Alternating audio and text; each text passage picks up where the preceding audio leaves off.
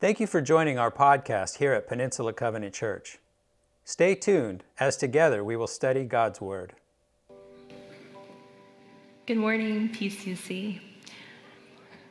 My name is Tina Tang Henson, and I'm honored to guide you into the Word of God this morning.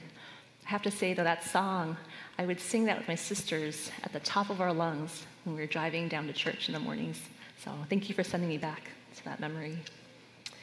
As a fellow pastor serving within the Evangelical Covenant Church denomination further south of here, I've loved getting to be a small part of your community during this time of transition. This morning, I'll be preaching out of Psalm 119, 137 to 152, continuing your series on finding the way. This was a week of finding the way for me. Out of curiosity, how many of you or your kids started school this week? I'm just wondering. Okay, so your week was like my week. How many of you were figuring out what fall activities to sign up for as well? Okay, how many of you had a spouse out of town? This is my week. Knowing all this, I chose to preach on this passage knowing it would uphold me, knowing that the truth of what God would say to me would give me a chance to practice gratitude, awe, and dependence amidst the flurry of schedules and pickups and decisions. The big idea of today's message is that God's righteous justice upholds us amidst the fatigue, shame, and trouble that come our way constantly. Now, in this week of life, what I didn't know was that my younger sister would graciously watch my kids and take them to a movie called Minions: The Rise of Gru, so that I could go see a movie by myself in a dark theater. And so I watched a movie called Where the Crawdads Sing. And I'm curious, has anyone seen that movie? Okay, show up. I'm really curious. I know they saw it. It was great, but I didn't expect that God would use this PG-13 mystery drama to underscore the big theme of my message. That was a total gift from God. So Where the Crawdads Sing, I'll be referencing a lot. And in some ways, it's just a simple movie, but it was lyrical and evocative and beautiful.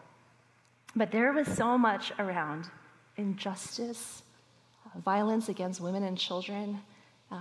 It tells the story of a young woman who's abandoned by her family, and she raises herself in the marshlands of North Carolina. And yet, because and despite the fact that she's isolated, she's poor, she's vulnerable, somehow a strangely biblical sense of justice and righteousness keep her together and guide her and direct her and those around her to overcome her challenges. So as you jump into this morning's slice of the psalm, I hope you guys have your little bookmark, I want you to look for themes related to what I just said. Injustice, righteousness, goodness. Maybe there's areas where you'll see shame, trouble, and I want you guys to notice what you see there. Next slide. I'm going to ask you in the passage to look for any repeated words. And if you've done this for the whole series and you're like, yes, this is old hat, I do this all the time now, I'm going to give you another way to engage the text. Because the book of Psalms is a book of prayers, and prayers were voiced out loud. They were read, sometimes whispered under their breath. It was a prayer book. People didn't always just read it with their eyes, they read it with their heart. Whisper to yourself. Read the words aloud in the next 5 minutes to yourself, and let it become yours. I'll give you 5 minutes, and then when we come back together, I'll take us through the passage and teach it to us. Here we go.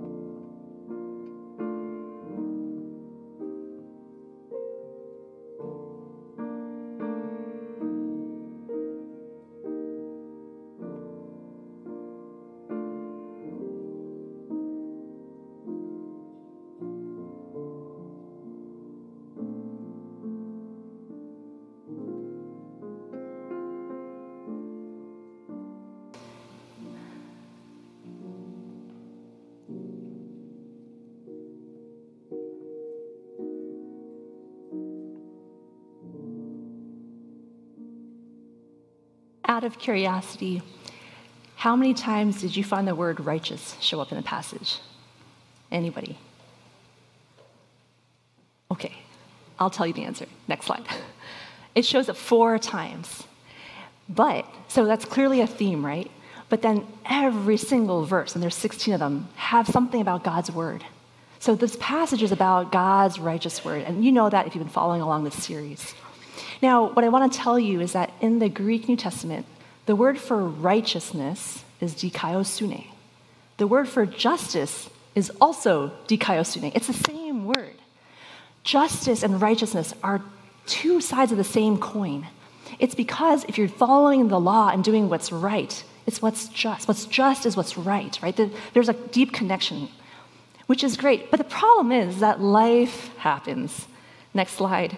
If you look at my blue rectangles, life happens, and there is fatigue and shame and trouble that come our way. And I want to talk a bit about that, the hard stuff that comes up, because this is what happens in life. We need God's righteous word because there's all these things that come at us. It says in this passage, "My zeal wears me out, for my enemies ignore your words." Maybe you've been trying to reach out to a friend for the sake of Christ. I have a story like that recently where a guy friend of ours came over to help fix a window, and he starts talking about a costly divorce and how hard it was to go through that several years ago. And we know the whole situation, but he was opening his heart to me, and I thought, oh, this is a great opportunity. So I texted him a few weeks later. I'm like, hey, do you want to read a book together and talk about what's going on in your life? He's like, no. I'm like, okay. So I felt a little bit like, oh. But have you ever had that where you put yourself out there and you're trying to reach out and people are like, no? Oh, good. Yeah, you have. Joseph has. I have. And sometimes you get worn out. You grow tired in doing good. But this is part of life, isn't it? Maybe you don't relate too much to that, but it also says in the second little blue triangle or blue rectangle, "Though I am lowly and despised, I do not forget your precepts." And I think when you feel lowly and despised, there's a sense of shame, right? In the movie, there's Kaya's a young woman, and she, because her family's abandoned her, she doesn't have much, and someone notices and takes pity on her and says, hey, here's a dress. You should try going to school, your school age. And she goes, but she doesn't have shoes. Her feet are dirty. And the kids see her walk in, and they start poking fun at her. Kids can be kind of mean. And so she leaves and doesn't go back. And so she grows up illiterate as a result. But sometimes I think the world and people make us feel small, don't we? They make us feel tiny, despised. This is something that she dealt with. So fatigue, shame, and in the movie again, because she has this tough situation, she's kind of vulnerable. She lives in the marshland. You could get lost trying to look for her. She has a boat. But people can find her and take advantage of her because she's by herself. And trouble comes her way. Now, what's interesting is that all of this happens to us in life. Trouble comes our way. We deal with feeling small. We feel tired by reaching out. And yet, next slide, what we have to do is let God and his word that's true overcome all those things and let the red lines, circles kind of max out and cancel out all the blue rectangles that come our way. That's what the first half of this passage really is about. Declaring over and over what's true about God and his word. And what's funny is there's a group of people around her that are shaped and formed by the word of God, and they've come to help her. But let me turn to the next part of this passage and keep us going and learning what this passage has to say to us. In the next section, you'll see that it says, I call with all my heart, answer me, Lord, and I will obey your decrees. I call out to you, save me, and I will keep your statutes. But then it says, I rise before dawn and I cry for help. I have put my hope in your word. In the text, there's 2 calls and then a cry. And these 2 calls in the Hebrew, it's interesting.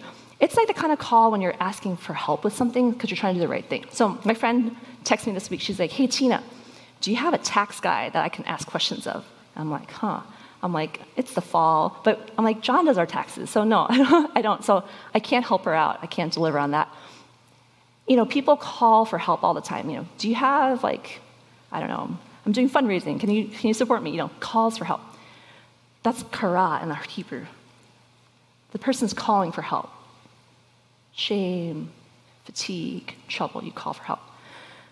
But in the next verse, it's not that kind of call. It's a cry. It's a cry for help because there's injustice. You're not trying to do the right thing. It's that someone out there is trying to do the wrong thing in your life and you are desperately scared you might die. It's that kind of desperate call.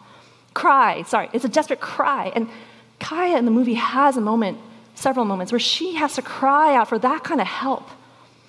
This cry is a cry that you see a lot in the Hebrew scriptures. It's the kind of crying that Job does in the book of Job. 8 times he cries out to God because what he's dealing with is not fair, not just. He's a righteous man. It's the kind of cry that shows up where in Lamentations 2:19 it says, "Arise, cry out in the night. As the watches of the night begin, pour out your heart like water in the presence of the Lord. Lift up your hands to him for the lives of your children because they're fainting from hunger at every street corner." Sometimes in the Old Testament, there's siege warfare, like in Deuteronomy 28, and parents have to eat their children. It's desperately sad. This is in the Bible. There are times in life, and thank God we live in the Bay Area, most of us are doing just fine, but there are times we know right now all over the world, there's people crying out for that kind of help and rescue. Where is God? Will he answer? That's one of the questions this text provokes in us. Arise, cry out in the night as the watches of the night begin. That's what it says in Lamentations. And it also says that in this passage. Did you notice that? The watches of the night are here. Verse 148. My eyes stay open through the watches of the night, that I may meditate on your promises. To understand this passage, you have to figure out what are the watches of the night and why is this person's eyes open. The watches of the night in Israelite times are a 12-hour block of nighttime that is divided into 3 sections. So every 4 hours, watchmen would stand guard on the city walls, looking and seeing, is there an attacker? Is someone coming to get our city? And they would stay awake through the watches of the night to make sure everyone was safe. Now, there are lots of reasons today why people stay awake at night. Newborn baby, anyone? That's like mini watch. Oh, mini watches, it's like every 2 hours, not every 4. You're like, every 2, this child is awake. What about sleep apnea? Anybody have sleep apnea? Like, you literally wake up, like your body cannot sleep deeply, and you have to go on those CPAP machines, right? Maybe you don't sleep well because you have financial worry. That keeps you up at night. Those worries about life, it keeps you up. But in this passage, it's none of that. And I thought, when I first read it, I was like, he can't sleep because he's worried. But this doesn't say that. My eyes stay open through the watches of the night, that I may meditate on your promises. This psalmist is keeping a personal prayer vigil. He's waking up in the middle of the night to pray because things are that bad. I don't know if you've ever done that. I feel like studying this passage has made me wake up a lot earlier as a result. But in this passage, it's more like the Proverbs 31 woman who, it says, wakes up while it is still night to provide food for her family and portions for her servant girls. A hardworking woman. This is like Habakkuk 2:1, where someone climbs up to their watchtower to stand at their guard post. Actually, Scott gave this passage to me. He says, there I will wait to see what the Lord says and how he will answer my complaint. Sometimes in life, when there is an injustice that you cannot solve, this is the only recourse. You go to God in the middle of the night to pray and say, Lord Jesus, deliver us. It is that bad. Dear God, I need truth from your word. They might kill me. This is that kind of moment. My husband, John, today, is not here today. He's with my kids at our church. And I gave him the sermon run-through last night. And he goes, well, Tina, this is a good message, but how does it work? You can't just tell me God's justice, his righteous justice is going to come through for you when you have shame, trouble, fatigue. You can't just say it's going to be okay. No, that's not good enough. I was like, oh, that's why pastor spouses are great. You need someone to give you a run through, tell you your sermon's not done. So he says to me, how? And I realized I needed to give you a bit more. See, in that movie where the crawdads sing, I told you it's a mystery drama. There's a death that occurs. And I'm not going to tell you more than that, but the circumstances around the whole movie are about what happened. Why did that person die? Sometimes when there's injustice, there must be a reckoning, a judgment, something done to make things right. And in the same way, Scripture tells us, because there's no one righteous, no, not one, we've all fallen short, right? Someone had to draw near to address all the fatigue, all the shame, all the trouble. Someone had to carry the full weight of injustice and right every wrong. Scripture tells us in the Old Testament that because there are so many cries to God, God had to himself intervene in human history in the person of Jesus Christ. There had to be a blood sacrifice to pay the full cost of all the wrongs that are done on planet Earth. God, in his righteous justice, would deliver himself for us. And he did in the person of Jesus. It says in verse 150, those who devise wicked schemes are near, but they are far from your law. Yet you are near, Lord, and all your commands are true. How did God come near? In the person of Jesus. That is what happened. So Jesus, the righteous one, the Word of God made flesh, he came near, and he was the only one who could keep watch. Remember in Gethsemane? He's like, could you not watch and pray with me 1 hour? He says to his disciples, because they can't stay awake with him. They can't. We can't. But Jesus kept prayer vigil that night. Jesus on the cross cries the cry of dereliction. My God, why have you forsaken me? He carries all the weight of our injustice on him to make us righteous, didn't he? He cries the cry of dereliction. Do you remember Jesus himself? He experienced that zeal wearing out. How dare you turn my Father's house into a marketplace, he says in John 2. And his disciples, remember that it is written, zeal for your house will consume me. He got tired too doing ministry. It was exhausting at times. People did wrong, right? Do you remember Jesus himself in the spring, we talked about this, he was mocked and despised by others on the cross. Like, he took that shame. He felt it. People said to him, no, you're lowly despised. Who are you? He knew who he was. Jesus was kissed by Judas, that kiss of betrayal. Trouble and distress came upon him over and over again. Yet God's word, his righteous word, became flesh. 2 Corinthians 5:21, God made him who had no sin to become sin for us, that we might become the righteousness of God. That is the word of God. That is who we serve. That is who we love. And that is how John, my husband, who's with the kids, that is how God's righteous justice is enacted. That is how he upholds us, not through your effort, not through your better, attempts to be good, through Jesus Christ our Lord. And so that's why Black theologian James Cone can say, the certain fact is always that God is present with us, and trouble will not have the last word. How? Through Jesus Christ our Lord, God with us, God near us.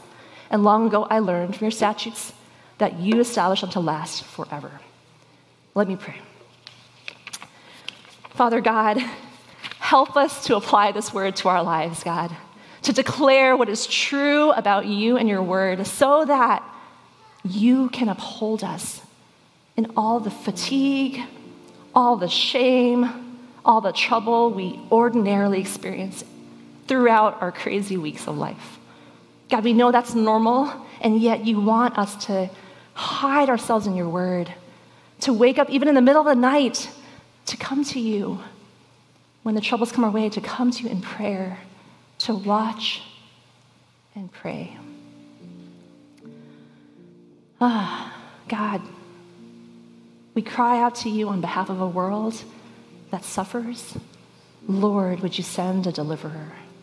Would you send people?